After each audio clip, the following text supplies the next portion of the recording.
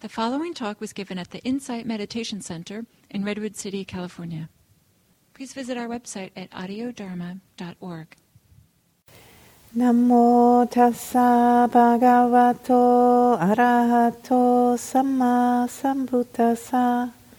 Namo tassa bhagavato arahato samma sambuddhassa. Namo tassa bhagavato arahato samma sambuddhassa.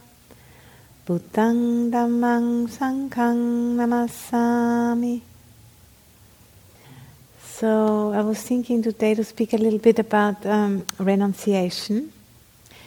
I think like a word, which is not doesn't have very good PR nowadays in our culture, but in the rains retreat, in the 3 summer months from July, August and September, when the monastics have their vasa, then sometimes they keep some special little adhitanas, make decisions to put a little bit more effort into the practice, or maybe renounce something just for these 3 months, or do something extra, just for these 3 months, just to see what effect it has onto our lives. Maybe just a little thing, it's giving up to eat chocolate in the afternoon, 1 hour of the things we can eat after afternoon, or just doing something very small, and then just see how the mind reacts to that.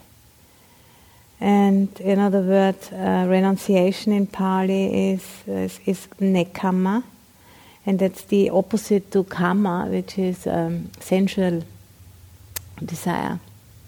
And nekkhamma means something similar to freedom from addiction, or freedom from desire. And I think this word is a very important word in the practice, because being driven by desire is a very difficult way to live, because it brings a lot of fear and a lot of restlessness and a lot of the unwholesome, negative emotions into our life. And being able to just voluntarily step back and not do something or not say something, there's a lot of freedom in it, and can give us a lot of fearlessness, really, not being so driven by our karmic tendencies.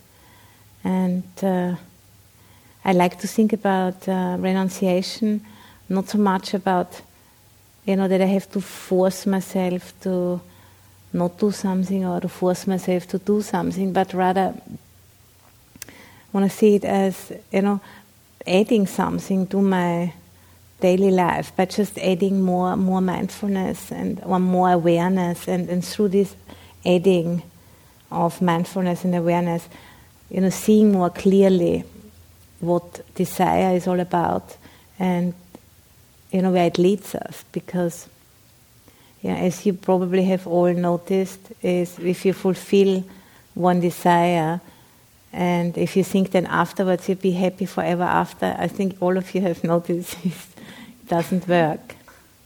Because it's not, the end of desire doesn't come through fulfilling all of our desires, but it comes through being able to let go of desire altogether. Because this energy will move into anything, and whip up one thing after the next. There's just no end to it. Because it's not about the fulfillment of desires, but it's about this energy, which is underlying, and which is actually that which keeps us bound to seek one body after the next, and one birth after the next, within a day or over lifetimes. This is the same kind of a momentum which keeps us going, keeps us running, and trying to find some safety, trying to find some ground under our feet by having something to go towards. Or the opposite of desire, maybe aversion, having something fight against, but it's that same energy of wanting something to, fortify this notion of me or of ego, and trying to beat down the ego and suppress it or kill it or all of these different things. It doesn't work, because the only way which really works is to make friends with the ego and to cooperate with it, because when it goes underground, when we force it underground through trying to suppress or oppress the ego, then it's even has more influence over us. We just don't notice it, but most people around us will, and that's especially a sad situation. So it's really very important to take the ego for what it is and cooperate with it, and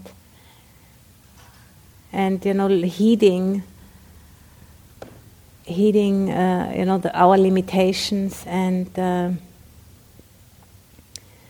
use skillful means, which we have a lot of through the Buddha's teaching, and rein it in, and take a real deep look at it, and then see what can be done about this. And it all starts with just making a decision that we'd like to have more understanding, and really trusting that this is really true, that if we understand the ego for what it is, that it starts to open up and it starts to show its true colors, and it starts to kind of disintegrate, really.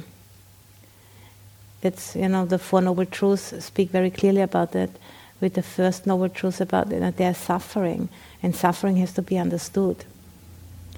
And Ajahn Sumedho, he always said suffering has to be understood. He always said it's like you have to really stand under the suffering, which means you have to really look at it for what it is, and not push it away or try to cover it over, or all the different strategies which we have developed to not really be with that.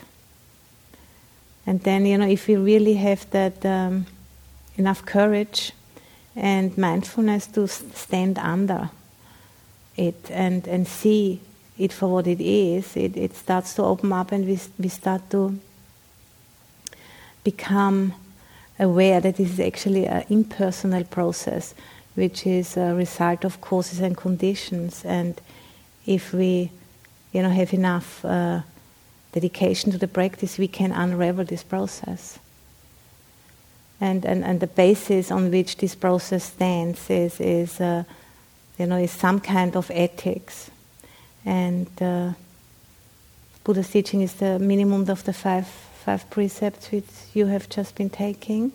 It's like making a fence around the plot of land where you'd like to cultivate a garden. Making a fence so there's a protection there, and also what you're working with. This is this piece of land, and make a fence and make it very clear, and then after that we go and try to prepare this piece of land by weeding it and doing all kinds of things to that piece of land, so that there is a clear space, and we can put in good seeds.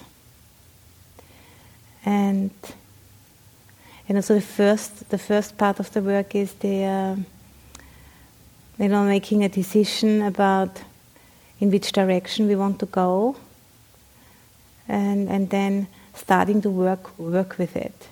And the more clarity we gain, the more we can see how much we're leaking out energy by doing all kinds of things which distract ourselves, getting entangled with different things, and we start to see that clearer and clearer, and have maybe more focus over time, and more clarity about how causes and conditions are connected. And if you want to have this result, then if you don't do something which, is leading to this kind of result, you won't have it. So if that clarity becomes more, gets more scope in our life, then we have more ability, to create what we'd like to have in our lives. And so like the first part is more connected with ethics, with sila, and the second part is more connected with like focusing on samadhi or concentration.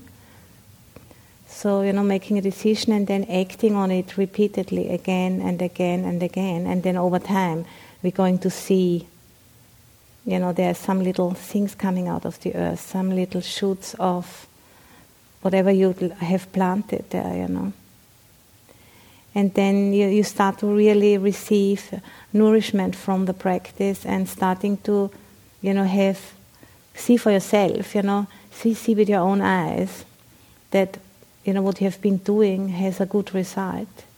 And in terms of the practice, see with your inner eye, with the eye of wisdom, really that, there's really causes and conditions that really seems to be, how reality works. And I can support wholesome ripenings, and I can try, to put an end to unwholesome ones if I act accordingly. And once we experience that really deep enough within our own being, then the faith in the practice becomes, unshakable over time. And and if the faith becomes really strong, we have more courage, we go into areas, we normally wouldn't go within ourselves. And it's a very kind of a wholesome spiral, which starts to develop. And we always come back, the same things in our lives, because it's, it's your own character, it won't change. It will always be basically, the same kind of a personality, but you can see, deeper and clearer into it, and then it lightens up, and so we revisit again and again same things, but we go deeper and deeper, and make more and more space around it, and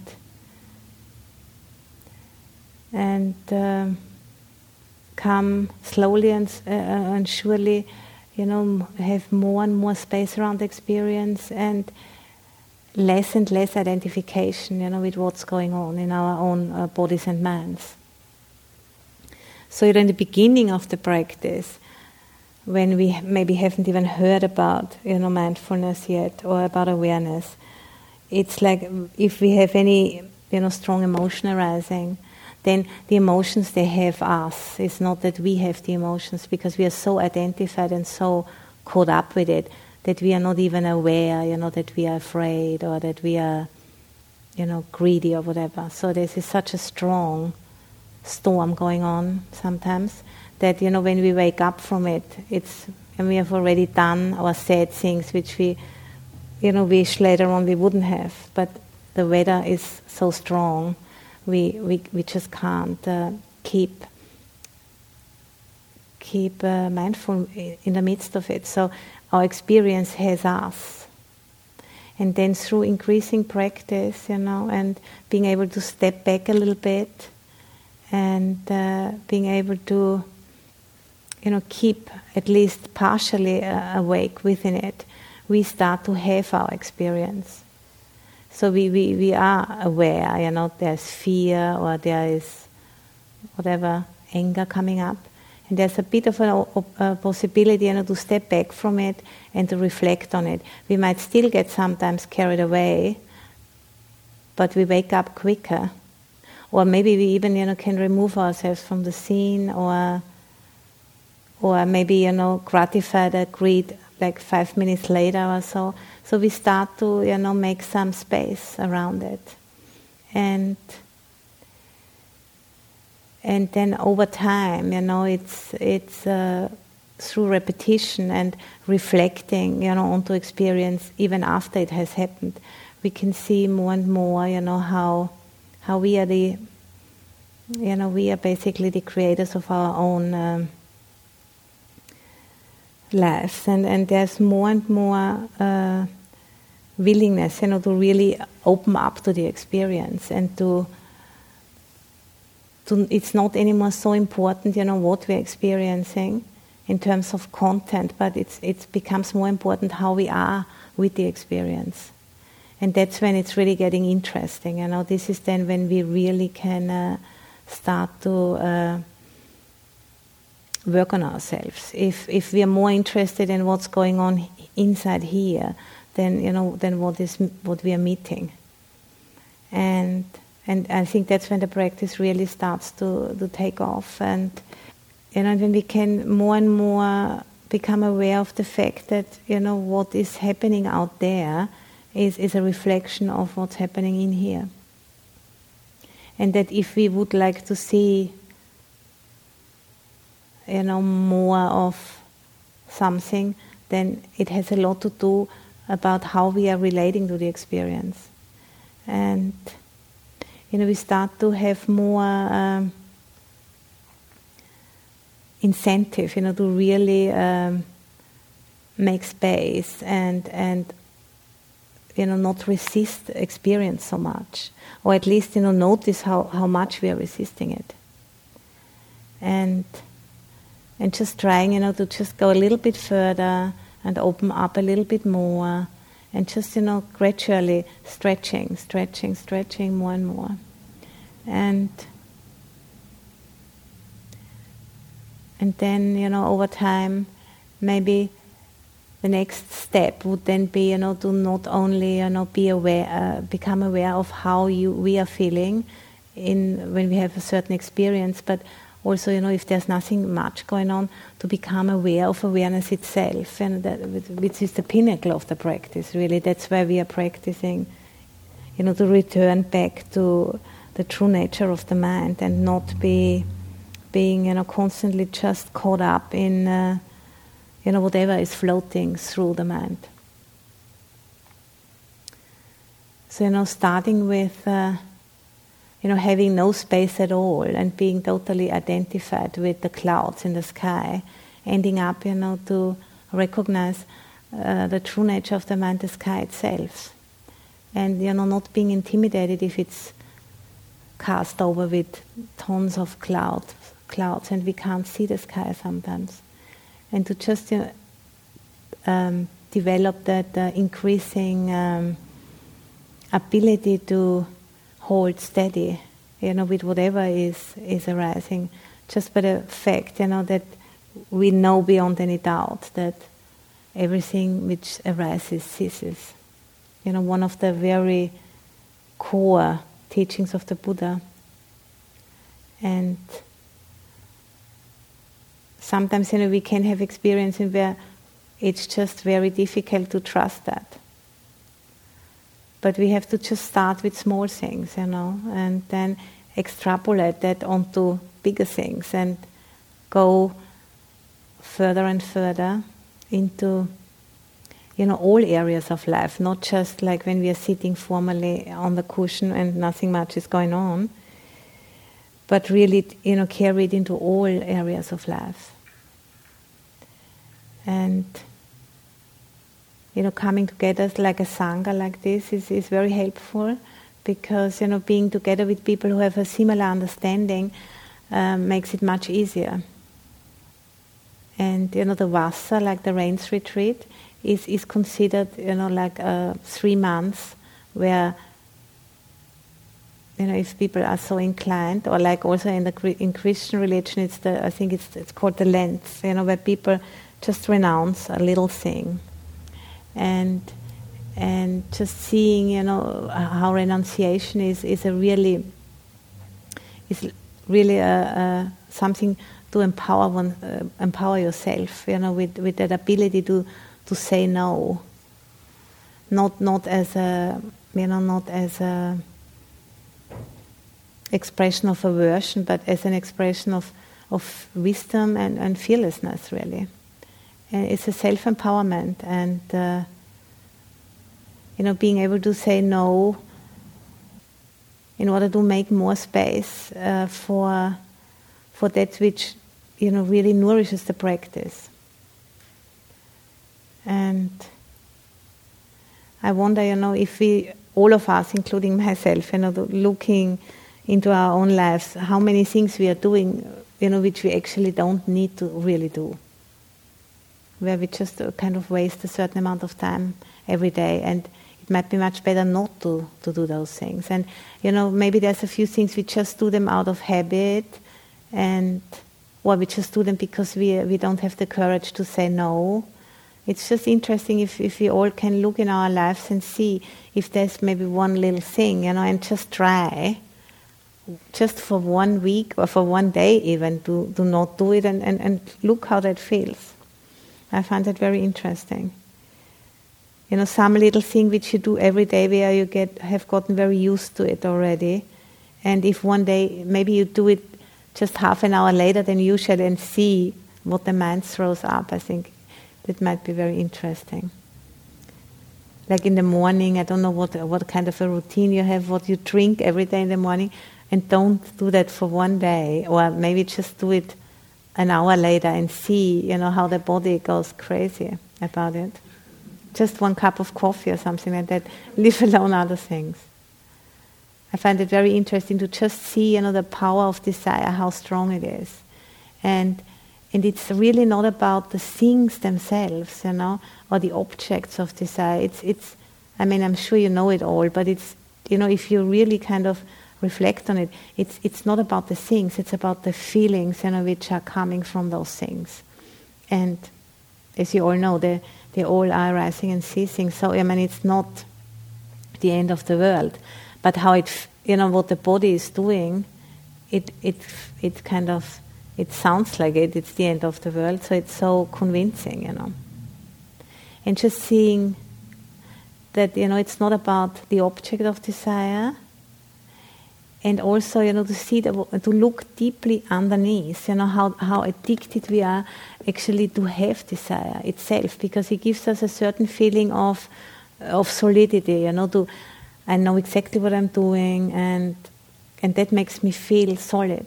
That makes me feel I have something to do and I am somebody.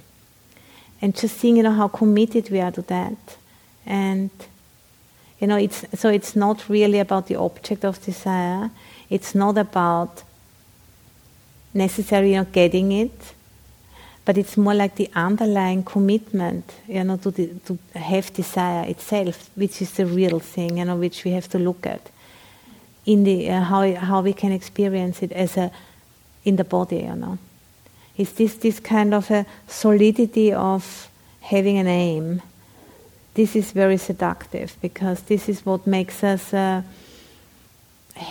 be somebody, and that's what we're really addicted to. And just, next time you have really a very strong mission, just look underneath to this commitment to desire itself. And of course, it's a very powerful force. I don't think we're going to quickly bring it to an end, but just, have enough information about how formidable a force it is, really. And we have to respect it, because it's very, very strong, because it has brought us, to many, many births already, and most likely if we don't get enlightened this lifetime, it will keep on going like that. But to just, have an insight into that is a valuable insight, because it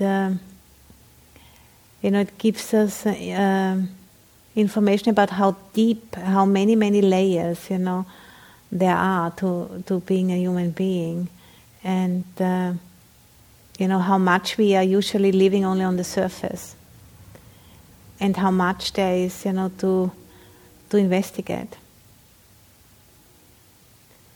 And the last month is when the rains retreat started, and that was the month also when the Buddha left his wife. It was the month of July. It's called Asala. It's the first day in the rains retreat. That's when when his little son was born in this month, and then afterwards he left the palace and he set out on his quest because he was so deeply shaken by having seen what's called the four heavenly messengers. I'm sure you have heard about it. He saw a dead person, a sick person, and a old person, and he saw a renunciant as well. And through these sights, he was so deeply kind of shaken by the fact that this human condition is a very unstable one, and he really wanted to go to the core of it, and he wanted to really deeply, completely and utterly understand what is it, what keeps us running like this, one birth after the next, old age, sickness and death, and again and again and again. So he was really going into the depths. He really cracked this whole thing with a desire, and then he was enlightened after that. We have the potential to do that as well, and it all starts by making the decision that we want to do it, and then make a fence, so to say, with the precepts, and weed out the ego through practicing meditation and focusing, and end up with increasing disidentification with what's going on in the body and in the mind, and abiding more and more in the recognition of awareness in the sky, in this limitless potential of our own mind. And that's what I'm trying to do, and it doesn't always work. But I've seen a few things, so I know I'm going in the right direction. I'm not going to stop. And I hope that I can encourage you to do the same.